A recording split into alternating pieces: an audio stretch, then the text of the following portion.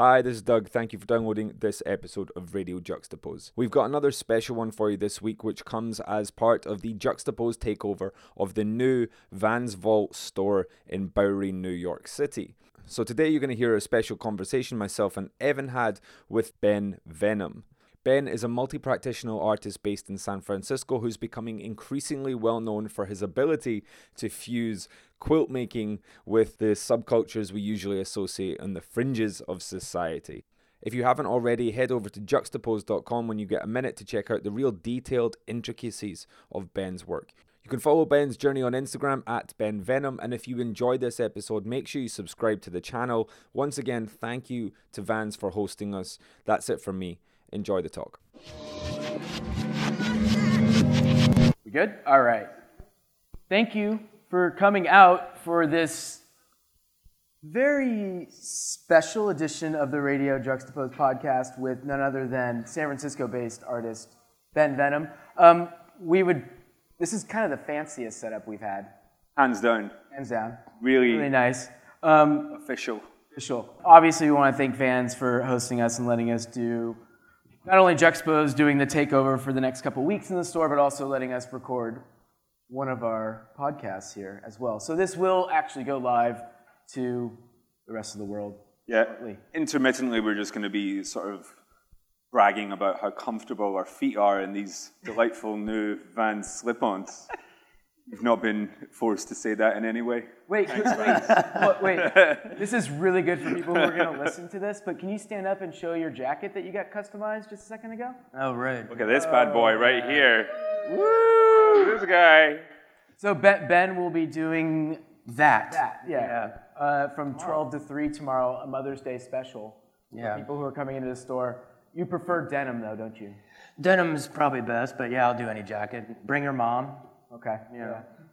Has anyone, just jumping straight in, has anyone brought in anything like super weird for you to stick a patch on? Oh, yeah. We're in now. What is the weirdest thing anyone's asked you to stick something on? It was like some embroidered jacket that had all kinds of crazy stuff on it, and it was actually a curator who brought it in, and I put a patch on the back of it, and everyone that was it was a curator of a museum, and all of her employees came in, and I was like, I bet you can probably pick which jacket is Renee's, and everyone's like, that one. And there's one that was like, my patch was on it, then it had all this crazy embroidery.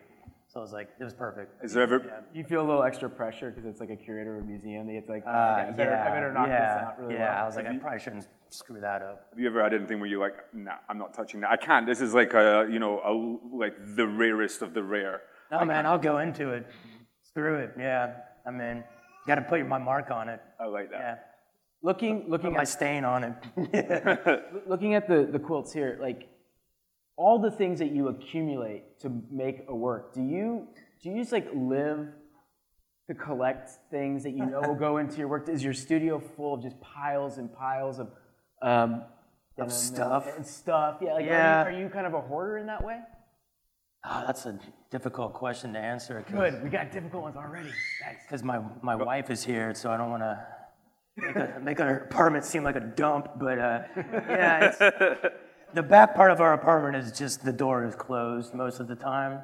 So, take that for what it's worth. That's the Venom zone? Yeah, as in like, don't go in there. It's a mess. Venom zone. So what Total mess. What kind of stuff? Like what? Everything, man. Like jeans, obviously, leather jackets, T-shirts. Kristen Farr sent me a bunch of felt, like rainbow felt, which is super awesome, I use it all. She was kidding. She's like, yo, Ben Venom is in his rainbow period. And I was like, yeah, because you gave me that great fabric. But what else? Like underwear, You've done a lot of underwear? I've done some pieces of underwear. This is what the people are here for. They want to know. They want to know the sexy stuff. Only the good stuff. Yeah, no skid marks, but primarily used. Primarily used. But, it's a big market. That brings up a good point there, because like most of my work is like donated and/or recycled. So occasionally I'll go on eBay and buy stuff that's like used. And this one time I bought like this awesome T-shirt that was used, and I just assumed that people would wash stuff before they send it to someone in the mail that paid money for it. Absolutely not. Not the case. This thing came out of the package and I almost threw up. I mean, it was like tank top, the sleeves got cut off, stain galore. It was like, There's an element of upcycling and kind of reusing to your practice. Was this ever a kind of an environmentally conscious decision, or was it just something that just kind of ties into what it is that you do?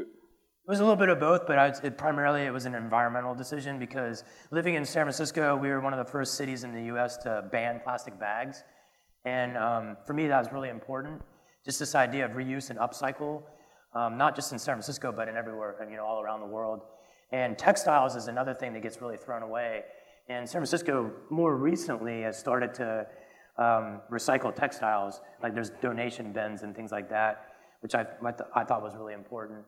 And that kind of parlays into my work. So, here's, you have a bunch of fabric, be it a t-shirt or a pair of jeans or a leather jacket that meant a lot to you.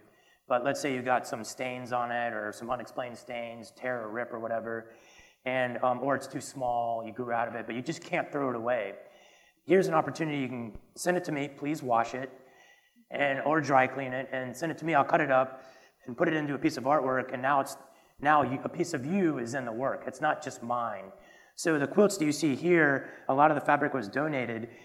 So it's not just my quilt, it's like our quilt because everyone's personal memories or stains or et cetera are now a part of that. So it's like one way to look at my art is like a collection of memories sewn together in a functional piece of artwork. So that's really important for me. And it doesn't matter to you if it's your friends' things or if it's things that you found or things that you kind of buy yourself. Right. That's not. Can it often be part of the story? That is important, but that's not my primary. That's not something I like. If there's someone sends me something that doesn't have like a stain on it, that doesn't have a good story, like I'll still use it. It's the fact that everything has some type of history to it, right? Some have more of a distinctive history than others. For instance, I'm doing a commission piece for someone right now, and he sent me a couple of T-shirts, and one of the shirts. He had like a very special moment in it at one point when he was growing up. And so now it's going to be on his jacket. Wait, hold on a second. There could be so many things. For people who are listening at home, he put quotes around special moment. Yeah. Okay. Now he's doing a little circle with the pointy finger going into it. We'll just leave it at that. And out of it. Very adolescent. Okay. That was probably our lowest moment. We can go lower if you want. Yeah. In the history of this podcast, we just went full bro. So look, We've gone bro before. Yeah, a little bit. Yeah. We kind of jumped like 10,000 steps right there, and loads of areas that I want to cover. But you're not, one of them being, you live in San Francisco, but you're not originally from San Francisco. You're originally from Atlanta, Georgia. Right. So can you maybe describe what the area or the neighborhood that you were growing up in during the 90s? Yeah, sure. What that was like? Because I really want to get into kind of try and figure out how we got to here. Right. So I tell people I'm from Atlanta, Georgia, but more specifically, I'm from Marietta, which we would say Mayetta. Southern, yeah. And where I grew up in a really big neighborhood. It was a suburb of Atlanta. It's maybe about 30 miles or so outside of downtown Atlanta. And it was a very large neighborhood and a lot of kids in the neighborhood. But I grew up right around the corner from where Lester Maddox lived, and he was a former mayor. And he was, for segregation and all this. So he has a pretty rough history tied to him. And I lived right around the corner from him. And as fate would have it, they built a super Walmart right across the street from his house. So F him, right? History does come back around and eventually takes a shit on you for people like that. But I grew up right around the corner from him.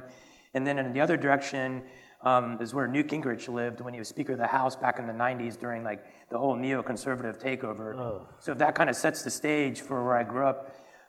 It was very conservative, religious, here in the Bible Belt. Pretty, of that nature, Republican, etc. A lot, like extreme.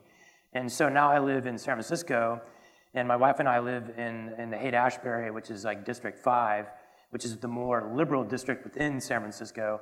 So I grew up on this side of the sphere, and I was like, well, I'm going to go to the complete opposite, right? So, and that's where I'm at now.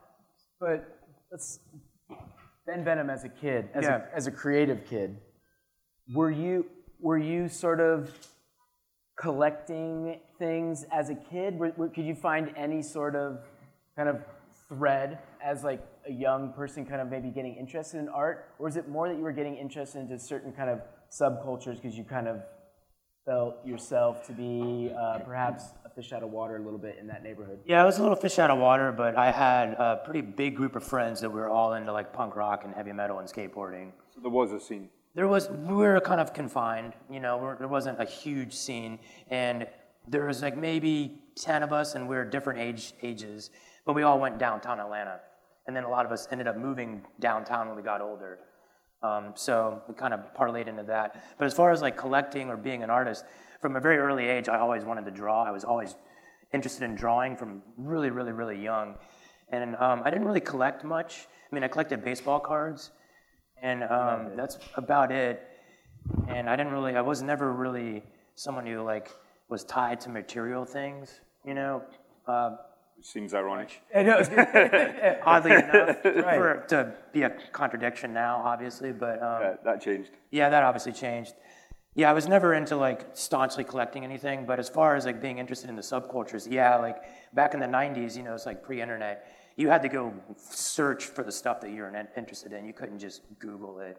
That didn't exist then, you know. It's kind of showing my age. I'm in my early 40s now, and we got the internet at my house when I was like in high school, like maybe my sophomore year, I think. They had the internet, Netscape 2.0 or something. So where was this catalyst moment for you, where you suddenly kind of, or was this entry into quilts and patches, was this a part of just a gradual process, or was there a catalyst moment for you that sparked this? And well, that's kind of like a multi-answer to that. So what brought me to quilts was back in 2006, there was the Gee's Bend Quilt Show at the DeYoung Museum, and I saw that show, and I was really interested in that because they're from Alabama, which is not too far from where I grew up. They're from a very rural part of Alabama. It's called Gee's Bend because of the river, and they're from like the Black Belt region because the soil there is really fertile, and it's also, and then tied second to that's largely African American population, and it's remote because of that bend in the river. But I saw that show at the DeYoung Museum, and this is while I was in graduate school at the San Francisco Art Institute, and I was really blown away by that type of that they were making quilts from used material. And when I was in grad school, I'd already started doing a little bit of sewing, but I was making like flags and banners. And then when I saw that Gee's Bend show, I was like, oh, I should make a quilt. So I bought a book that was called Quilting Basics 101. I had no idea how to make a quilt. And the reason why I bought that book was because it had a lot of photographs. Because when it says like stitch in the ditch or fold on the bias or whatever, I didn't know what that meant. But it had a photograph that explained it. So then I kind of like went from there, you know, taught myself how to make a quilt, and then just kind of kept learning and making mistakes as I went. That's what initially brought me into doing primarily textiles. But also what brought me into doing textiles was this idea of like functionality. Because not that there's anything wrong with making just simply a pretty picture to hang on the wall, but for me personally, from an artistic standpoint for myself, I wanted to do something that just lived beyond just being aesthetically pleasing. I wanted something that was multifaceted. It could be this, and this. So with the work that I do now, textiles has enabled me to do work that's, hopefully you like what you see, hopefully it's aesthetically pleasing, hopefully you like the concepts behind it, hopefully you like the fact that I'm like merging fringes of, you know, fringe culture with like, you know, craft and fine art. But that, if you don't like any of that, that's fine, because at the end of the day, it's still functional. So it still serves a distinct purpose in the world. All the quilts that I make are 100% a quilt, technically speaking.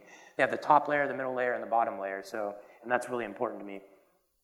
Okay, so you said a lot. That's a lot of great stuff there. You covered so much ground.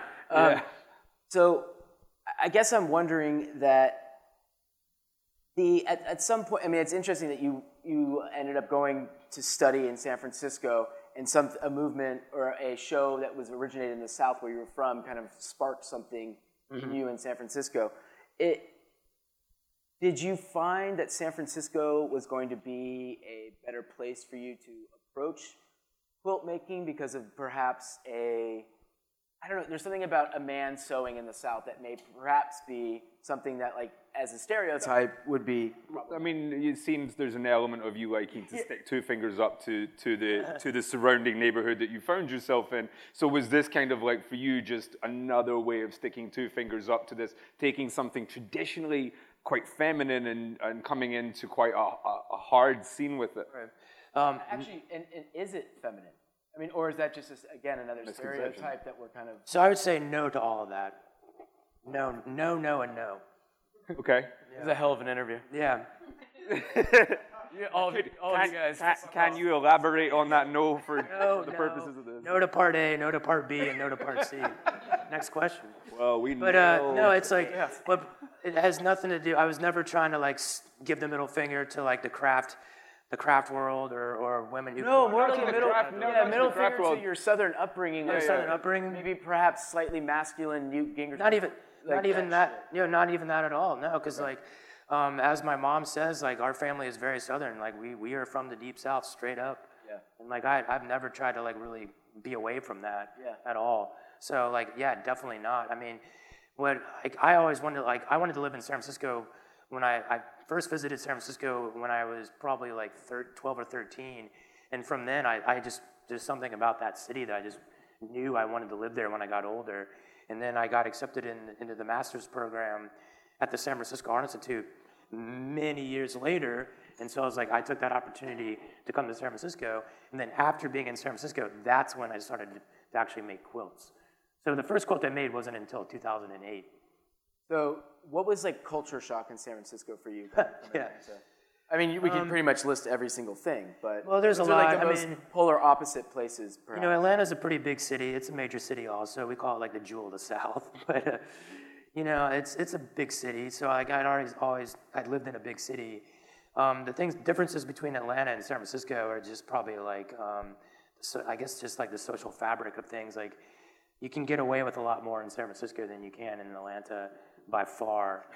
And you can buy liquor at the grocery store on Sunday, which my dad was just like, this is the best thing ever, And he also likes weed, so, So how did it work for you in terms of finding this becoming something that you realized would be sustainable?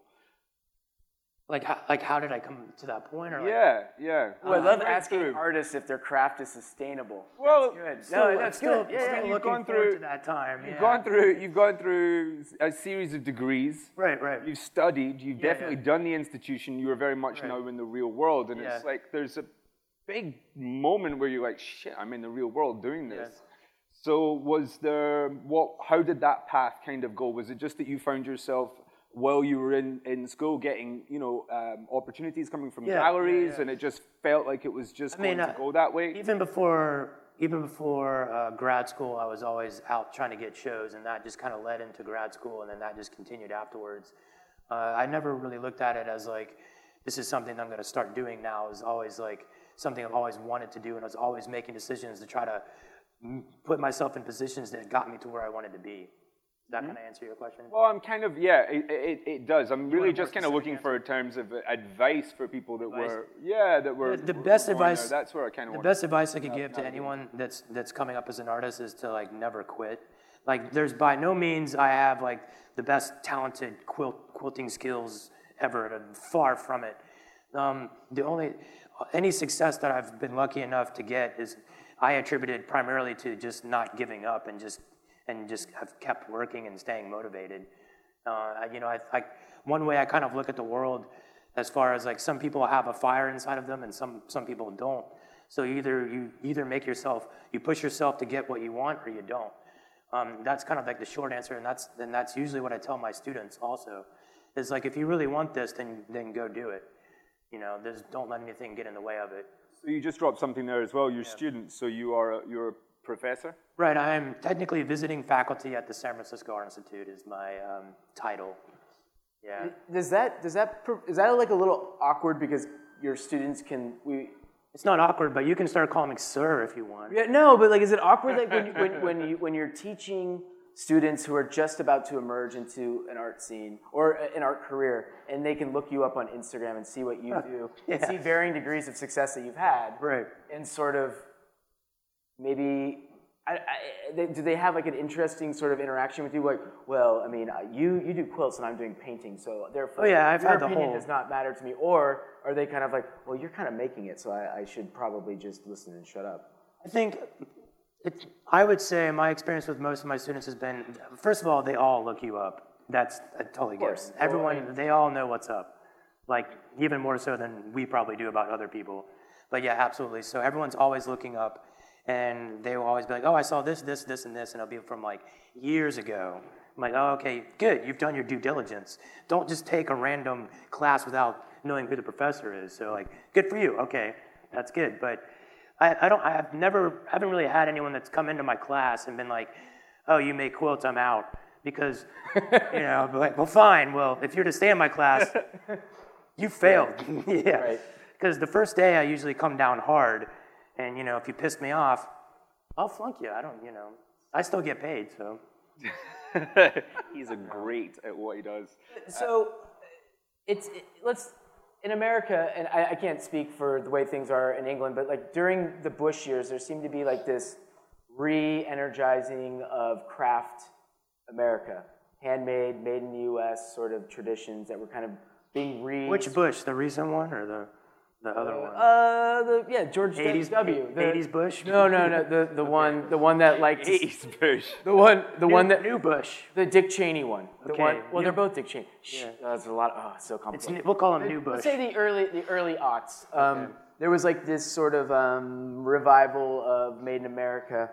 Not in the Trump sense, but like in the sort of craft arts, craft beer. Everything was kind of like do it your DIY. I hate using that, but did you find yourself with kinships with various peers that might have been sort of returning to more kind of traditional American styles of production? Or did you feel like an outlier still? And I know we have another artist, Aaron M. Riley here, who also kind of works in fabrics and textiles and all those things. Weaving. So did you find peers easily?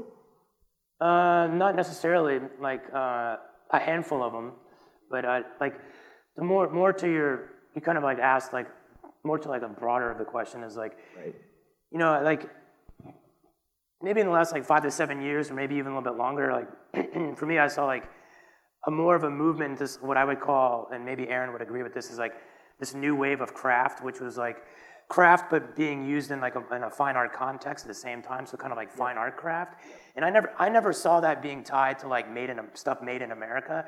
I just saw it tied to people artists that were kind of returning back to like wanting to like actually work with their hands, kind of coming off of like that first wave of like technology where people like you and I are able to like afford that technology, and then artists were able to buy that, whatever that technology was, and then use it in their artistic practice. So kind of that first wave, then that kind of happened. And then I think I started seeing some people like myself, like Aaron, kind of returning back to this idea of like wanting to make stuff that was primarily associated with craft, but we operate in a fine art context.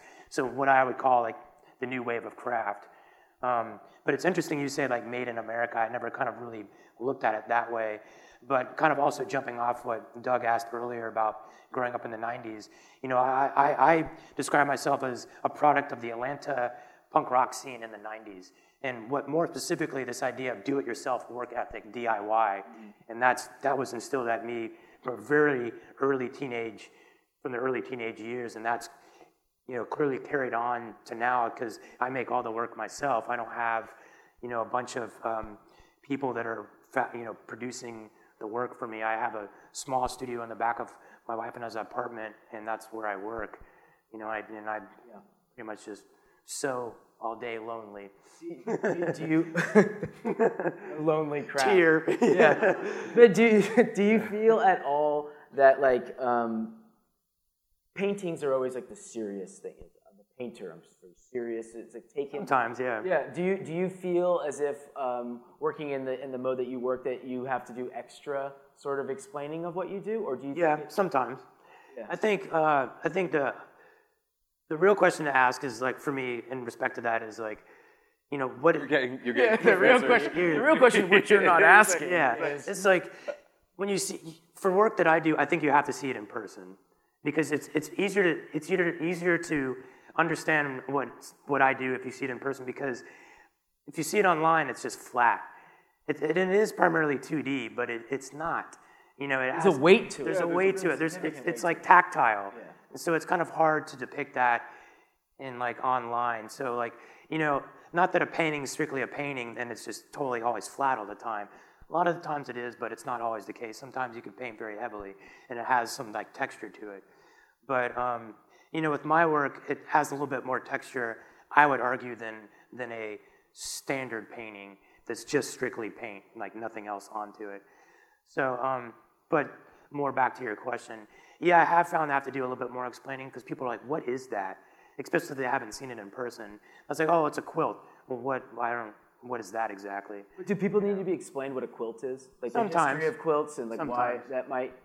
Where does does it just keep going back and back and back, or is there a particular period at which this? It's gone back for like a couple hundred years. The quilters in Gee's Bend have gone back and someone correct me if I'm wrong, at least 150 years roughly, if not a little longer. I think around the 150 range. You said earlier that it's not a feminine practice. I don't approach it in that way. Like, for me, I'm a guy that's working in a medium that's been more historically associated as feminine, but I'm by no means trying to like negate that history at all. I would make the argument that I'm trying to the work that I do is highly influenced from that history, and I want to be part of that. And the work that I do, I've tried to like elevate that in some way, in my own way that I know how to, by making my work with working with textiles. Will you always start with a story and then work back, or will you start with a fabric and then work into something else and then research its history or something like that and then go back and find the story, or where does that relationship sit? For me, like everything starts. The first step for art making practice is like research. So I have a lot of varied interests, like a lot of us do, and I just kind of become interested in this or that, and I'll look into that a little bit more. Start drawing, working in the sketchbook. Then I take that into like Photoshop, redefine my design, and then I kind of output my design like into patterns, like much how you would make like a suit or something, like a tailor, like how a tailor works. And then at that point, as we were talking earlier, I just have a ton of piles of fabric all over the place. Then I start pulling that. And it's by the time I'm like sewing, like I'll pick this fabric. It's like I'll be digging through stuff. I was like, oh, this will look good here, and as this part of the design, this piece of fabric will look good there. As far as the story goes, in relation to the fabric, it's just a mixed mass of stories that the fabric has. But as far as the piece goes, that kind of comes together after I'm working on the design. So for the viewer, is it kind of like trying to take something individually away from her, or is it trying to find where you were coming from? Well, for the viewer, like I describe my art as, in one word, my art is a collision. It's a collision of fine art, craft, and what I would call the fringes of society, which refers to punk rock, heavy metal, skateboarding, the occult, mysticism, tattoo culture, etc., gambling, blah blah blah. He said that before. He's done this. That one was before. like that was a list. He's done that one before. Yeah, that's your elevator pitch. But I've never heard someone rattle something out. As soon as someone would say it quickly. to me in an elevator, I'd be like, "What the fuck is with this dude?" Yeah. I like it though. That's good. Yeah. So I take all of that and I collide that together. And so when someone sees my work, it kind of really depends on what history they're bringing to it. Are they from the fine art world? Are they from the craft world? Are they from the blah blah blah blah blah blah blah blah blah world? Right? Do you find that they always fit into one of them, or are you ever occasionally quite surprised by who takes? I'm always something surprised. Different away. Yeah, from I'm usually surprised. But most of the times you can kind of tell if some dude rolls in wearing a Slayer t-shirt, he's probably going to be wanting to talk about, Quilt. quilting, the history of quilting. Very, very standard. So Seasons in the Abyss, back in traditional of quilting, hella waits, but No, that's good because it leads into kind of what you're doing next month. Next month, correct? Not this Yes. month. Yeah, next month in Birmingham, England. Birmingham? The Brum. Well, no, you wanna I like it the way that Americans do it. It's good. Birmingham. Yeah. We have a Birmingham. As I said, there's a Birmingham in Alabama, isn't there? You're having a museum show that's coinciding with Black Sabbath anniversary. Right. So it's 50. It's Black Sabbath is celebrating 50 years, which is nuts. So they decided that they were going to have an American artist who does quilts be part of something that is, which you explained, all those things that you influence and you're clashing together, that is going to represent a band from the middle of England that is one of the most iconic heavy metal, if not iconic rock bands of all time. That's how I pitched it. Is that how you pitched them, or did they? No, they came. How did that? How did that collision? Like, gambling tattoo. How did that pitch go, and how did that come about? Because it's not only is it's apt for what you do, but it's also kind of, all right, this is kind of getting into some territory that's pretty profound, probably for you. I assume. No, totally. They approached me, but I also worked with them back in 2011. I had a show in Birmingham. I think it was at the Wolverhampton Museum. He said it that way. Yeah, so I'd already had a little bit of a history with them, and it's Lisa Meyer. She runs she's part of an organization called Home of Metal, and because all these bands are from Birmingham. For the purpose of the podcast, he gave me the eye. Yeah, whatever. So, Black Sabbath being one of them, and so now, we did something back in 2011, and now this is kind of the second edition of it, much bigger. So I have a solo show at the Midlands Arts Center. Black Sabbath is doing an anthropological survey of the band over 50 years at the Birmingham Museum, and then 2 other artists have shows at museums within Birmingham all around the same time.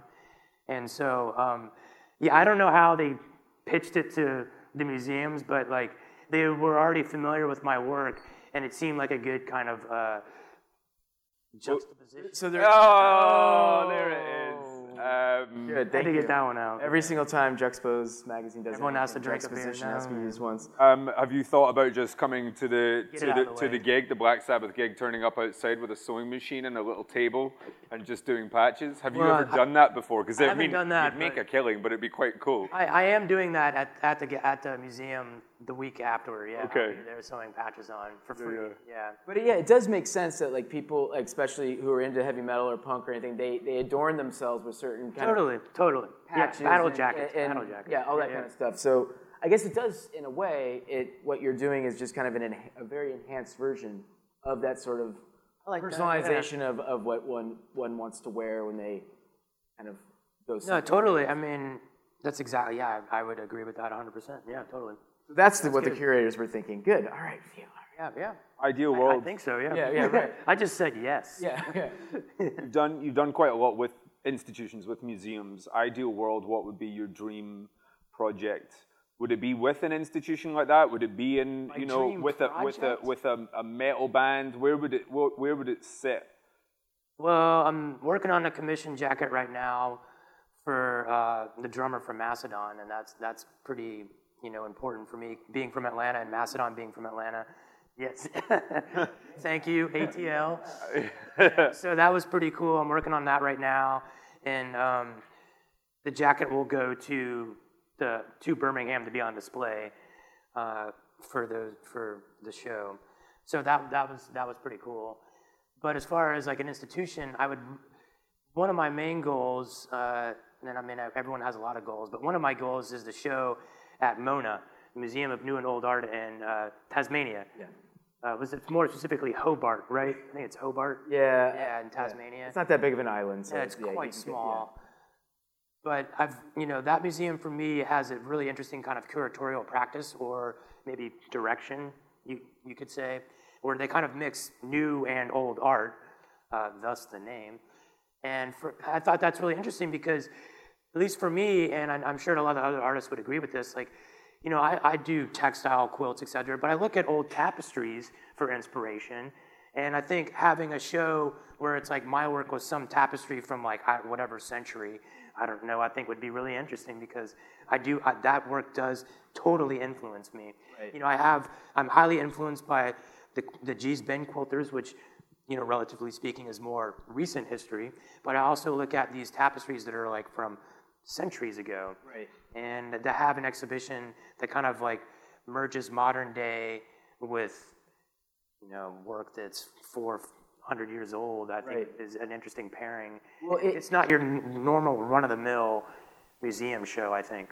You were in the Juxtapoz Super Flat show, as well as Aaron, that we did a couple years ago with Takashi Murakami, and you have said before that it's something that you liked the fact that your work was being paired with so many different historical kind of crafts and different styles and all these different things. It seems like you're very, very conscious of the fact that you like being kind of thrown into the mix with different eras and sort of embracing maybe a little bit of the chaos that comes with that kind of art, the way that we look at art today. No, I think chaos is a good word because, you know, it's kind of, for me, it goes back to like, I just don't want to have like a normal straight up show. I want to do something that's a little bit more engaging, that it's not just like one thing, right? And I think that particular show was, you know, addressed a lot of different issues at once. And for me, that was something that was exciting to be a part of. And also I liked a lot of the artists that were in that exhibition. I was a big fan of, and it was, for me, it was the first time meeting a lot of them in person, and and our work was vastly different. You know, you have like someone doing like really kind of like Dutch master type painting to weaving to sculpture to, you know, what else did we have in that? All kinds. Yeah, there's comic books, there was toys, there was all sorts of stuff. Yeah, I kind of ran the gamut. Yeah. But I thought that was interesting. As a lecturer, you've got a finger on the pulse with the youth of today, more so than myself and Evan. I hope, right? Do you see that same DIY spirit coming through in any way? Do you get that energy coming from the people that you're talking to? Perhaps they're a little older. You mean my students? Yeah, maybe they passed. Sometimes. I'd say your kid's probably too young for that, but yeah, a little young. Yeah. No, do you see that kind of energy, and are you able to kind of really explain how important that DIY culture is doing it? They can usually spot them like the first or second day of class, like, oh, they're into the same stuff that I'm into, and you get better grades immediately. Yeah. And if you're not into that, you fail. Yeah, everyone passes as long as you do the work and don't piss me off. But no, mainly the latter. Mainly the latter. But yeah, it's like the kind of, you know, I do see a lot of the DIY ethic in some people, but that kind of goes back to like either you have the fire inside of you or you don't. For me, growing up in the 90s, it was definitely like the era of the DIY, like late 80s into the 90s, you know, Fugazi, you know, book all the shows yourself, et cetera, charge only $5. You know, that was a huge influence on me, that whole kind of idea, and not only the idea, the concept behind all that, the aesthetic that was tied to that, and that whole scene was really important. And I think nowadays it's a little bit different, but it's kind of like, it has some of the same qualities, it's just a newer version of it, I think. And when some of the students, I can see that in them, where they are working really hard and they are doing all the work themselves, but it kind of brings up a larger issue. It's like as an artist, once you get to a certain level, it's impossible to do everything yourself. So at some point you do kind of have to let go and like manage a little bit, but which is totally understandable. Have any of them, just staying on your students, has any of them suddenly halfway through the class suddenly just gone, I'm gonna do quilts? Just like no one's done that yet that I can recall. I found this heavy metal band. Yeah, right. It ended up on my quilt. Yeah. No, that hasn't happened yet. Yeah, not yet. Okay. We should probably open it up. Yeah. Questions from the audience. I have one last question before we do that. Are quilts traditionally a functional object, or are they always decorative? I don't know. That's a hard question. I would say, and if anyone disagrees, feel free to speak up. I would say traditionally they're functional, meant to be functional. All right. That was a question we had before this. We wanted to kind of, should have asked that first question. Because, well, think about the last question. Because for going back to Gee's Bend, they were using material that had been worn, that had been, like the men out there working in the fields would wear these denim pants, these shirts, etc., and they had been worn so much they couldn't wear them as clothing anymore, so then they would recycle them into the quilts, which could then be used to keep you warm at night. So functional. Could you it might be useful for us all just if you could maybe pick out one or two of the pieces that you've got here and maybe give us a little backstory on how you picked these, where the story comes from, and kind of go into it a little bit more? I'll talk about this one. I'm glad you picked that one. Left. So that piece there is made up of Carhartt. I'm joking. Carhartt, Dickies, camouflage fabric, and denim jeans, which would be like Levi's denim. And so It's a lot of brand drops right there. that's, Yeah. what's that? Yeah. I'm also really into NASCAR, so if you don't chew big red, then F you. So, but all the Dickies pants were from my good friend Randy. He wore all those pants, and his wife made him clean out his closet one day. So he came over to my house. He also photographs all my artwork. Shout out to Randy Dotson. Thank you, Randy. And he literally came over to my house with like a bag of pants. And he's like, I washed these. I was like, I doubt that. So I took them and I washed them just to double check. Because my wife was like, you should probably wash them just a minute. So all the Dickies are his. And then I can't remember where the Carhartt coverall came from, but that's totally used. And then the denim is a bunch of different jeans that all different friends, family, and just random people have sent me over the years. So I have piles that are separated. I have like a denim pile, I have a t-shirt pile, I have a leather pile.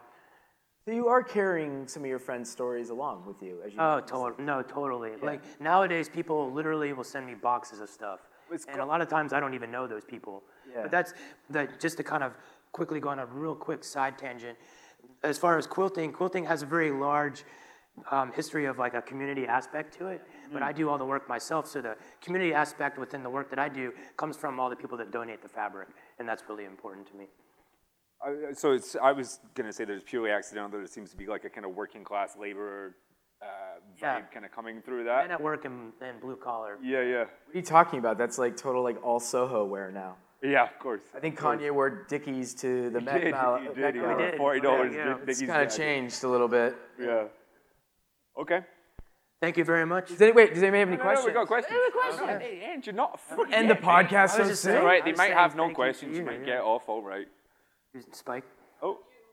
No, sorry. Can you use he- the mic for the purposes?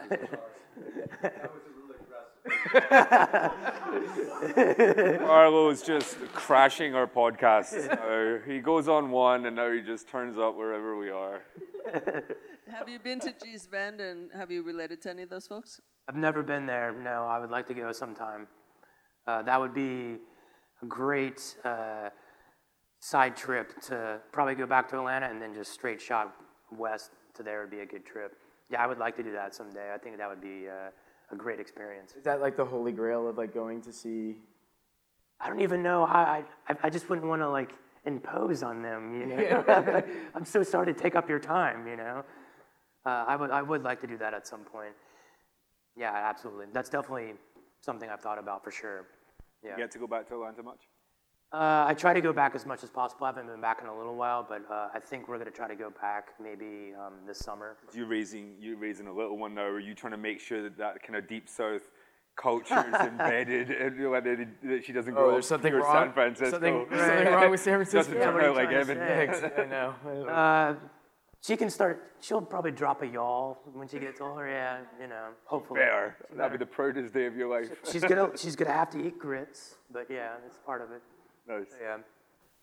A grit something you I missed? got one. Yeah, Carlo. First of all, like, great that you want to go to Atlanta in the summer. Yeah, I know. Dirty South, man. Yeah. But textile has its own history, and like, you know, you talked about wanting to look at the old tapestries, and I always think of the arts and crafts movement in England, and of course it's a big contemporary field. But when you talk about G's Bend, I also think about like the whole quilt making tradition from the Amish to Ghana Right. to wherever. And I was curious if you could talk a little bit about the folkloric aspects of your work that are inherent in that craft, because it's not like glass blowing as much. It's real folkloric, right?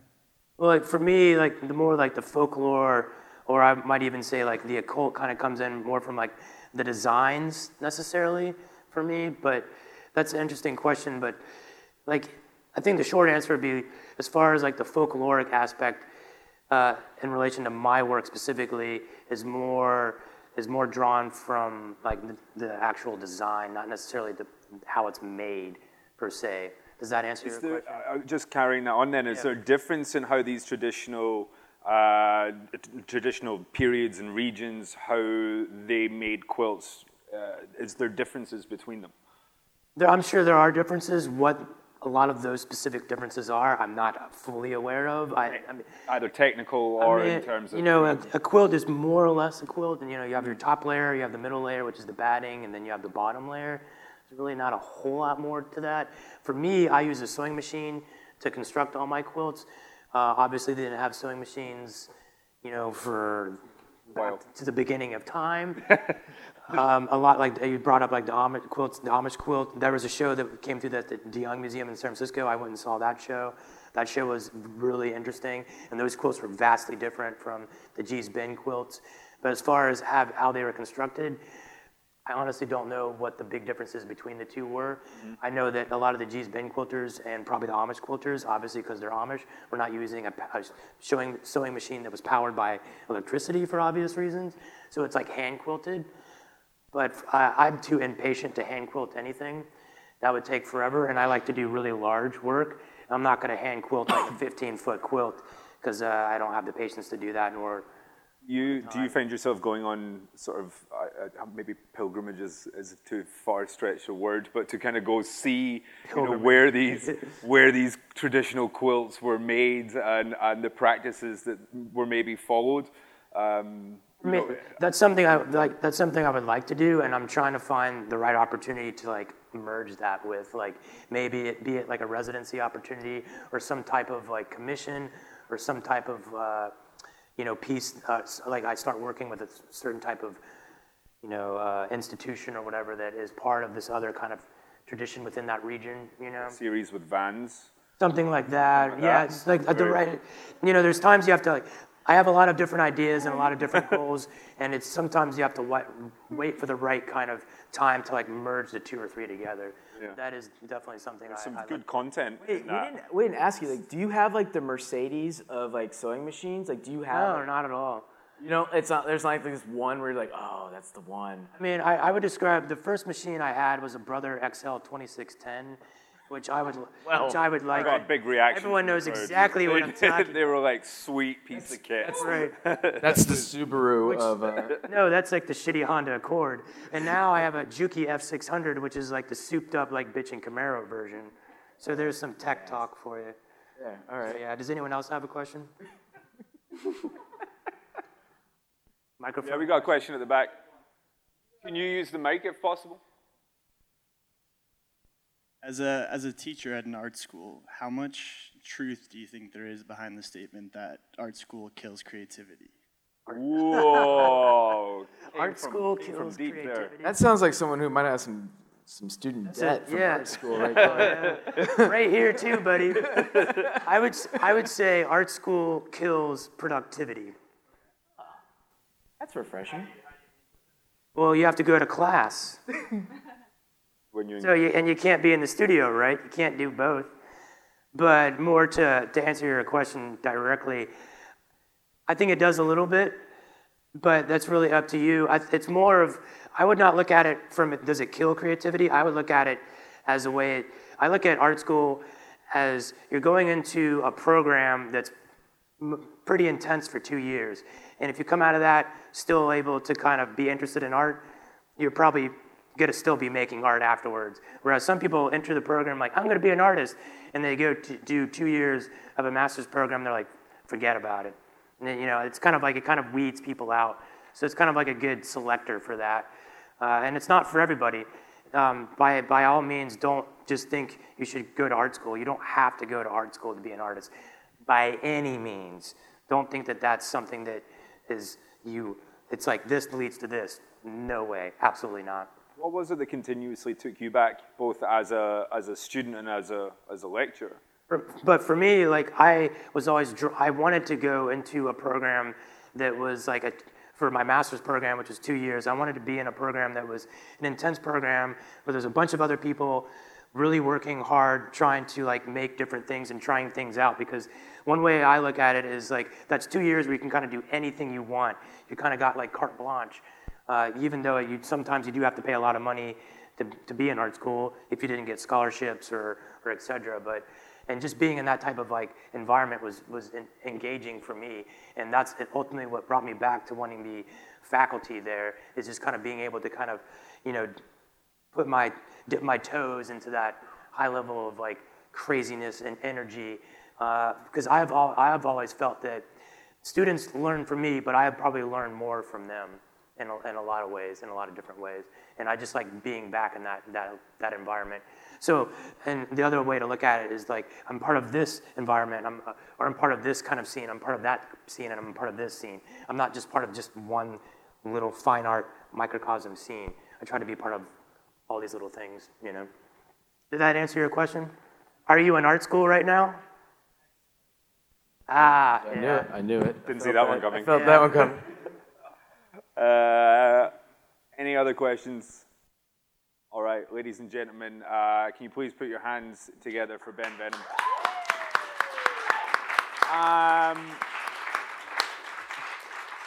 And another, obviously, shout out to Vans for hosting us. Thank you so much. And Ben, you're going to be here tomorrow. When till when? Customizing jackets? Noon to 3 tomorrow. Bring a jacket. I'll put a patch on. And thank you very much for your time. And thank you for coming. And thank you very much for having me. Woo!